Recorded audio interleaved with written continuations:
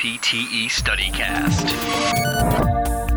All right, so welcome to NPTE StudyCast. We are looking at Guillain Barre. I always feel so European whenever I pronounce that one. Well, I swear I've heard people say Guillain Barre, and I don't, now it's to the point where it confuses me. Yeah, we'll just go with Guillain Barre. Plus, it's got that accent over the last E, too, so we feel very avant-garde. Guillain Barre, Bridget, what is it? So it's an autoimmune disorder of the peripheral nervous system, which causes progressive weakness of the limbs, with usually diminished or absent tendon reflexes.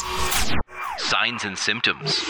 Some of the cardinal signs for GBS is that it has progressive symmetrical weakness of the limbs and face. So the lower extremities are usually more involved or weaker than the upper extremities, which are more involved or weaker than the facial muscles. Is this one of those where it goes distal to proximal or one of those? Yes. Yeah. Yes, sir. Yep. And then there are also some paresthesias in the hands and feet in that kind of glove and stocking distribution, which is pretty typical of GBS. Sometimes there's some back pain, like I said before, the diminished or absent reflexes. And then cranial nerves are affected in about 50% of the cases, which is kind of interesting. Yeah, scary too, because that involves the diaphragm as well. Yeah, definitely. So a lot of these people acutely are usually put on a ventilator or need some sort of airway support. Anatomy. So anatomy, what's involved with Guillain Barre? Right. So it's going to affect the motor, sensory, and autonomic nerves, but the central nervous system is completely unaffected. So with GBS, you have an inflammatory process that actually affects the Schwann cells, which is really fun to say. I remember those from PT school. Yep. So it affects those, which is going to result in the demyelination of the axon, even though the axon stays intact. So remyelination can occur pretty rapidly, assuming that a person is treated pretty quickly. In some cases, there is axonal damage. It results in that Wallerian degeneration, which causes a slower recovery. Like we kind of talked about before, GBS usually follows kind of a non-specific viral syndrome. So sometimes a respiratory infection or gastroenteritis can be kind of the precipitating issue that then causes GBS. It can also be associated with viral infections, bacterial infections, recent surgery, lymphoma, lupus, and AIDS can all be kind of things that are associated with GBS when you're looking at somebody's past medical history. Differential diagnosis. Okay, so this is pretty rare, so you're going to have to do some differential diagnosis because, as we just mentioned, it could be pretty serious. So what else could it be? Yeah, so I think the biggest thing is looking at the mechanism of injury. So was there some sort of traumatic event? Because these people can kind of present like some sort of spinal cord injury, spinal tumor.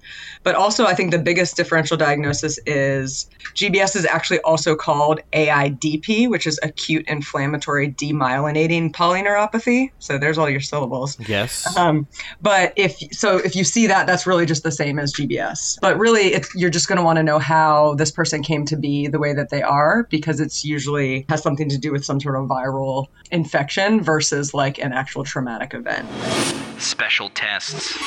How do you prove it or disprove it? Special tests? How do you lock down if it actually is Guillain Barre? Like I kind of described before, the clinical presentation is really helpful because there's a lot of specific parts of how somebody's going to present clinically that's going to clue you into GBS. But also they can do a spinal tap, an EMG, or nerve conduction studies, and that's where they'd be seeing that progressive symmetrical weakness, distally to proximally. Treatment examples. Now, what does a PT do about it when you know you have a patient that has Guillain Barre? It kind of depends on what setting you're working in, but early on, medical management is going to be in the ICU. Like I said before, they could be possibly on a ventilator, and they're going to be receiving what are known as disease-modifying treatments or immune modulating. So what a person is going to receive if they have GBS is either a plasma exchange or IVIG, so intravenous immunoglobulin. So both of them shorten the course and severity of GBS and apparently are equally effective, but they should not be combined. So somebody shouldn't be getting both of these treatments. From what I understand, IVIG is preferred because it's easier to administer just through an IV, and it's associated with fewer complications. Here's your example question. Now, what are we going to look like on the NPTE with Guillain Barre?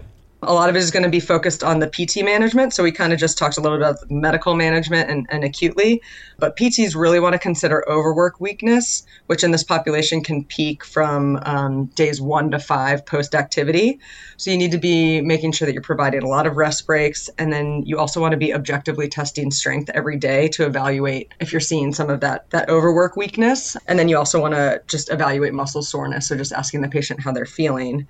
Also, aerobic training is important, but you want to monitor their vitals because dysautonomia can be common in this population.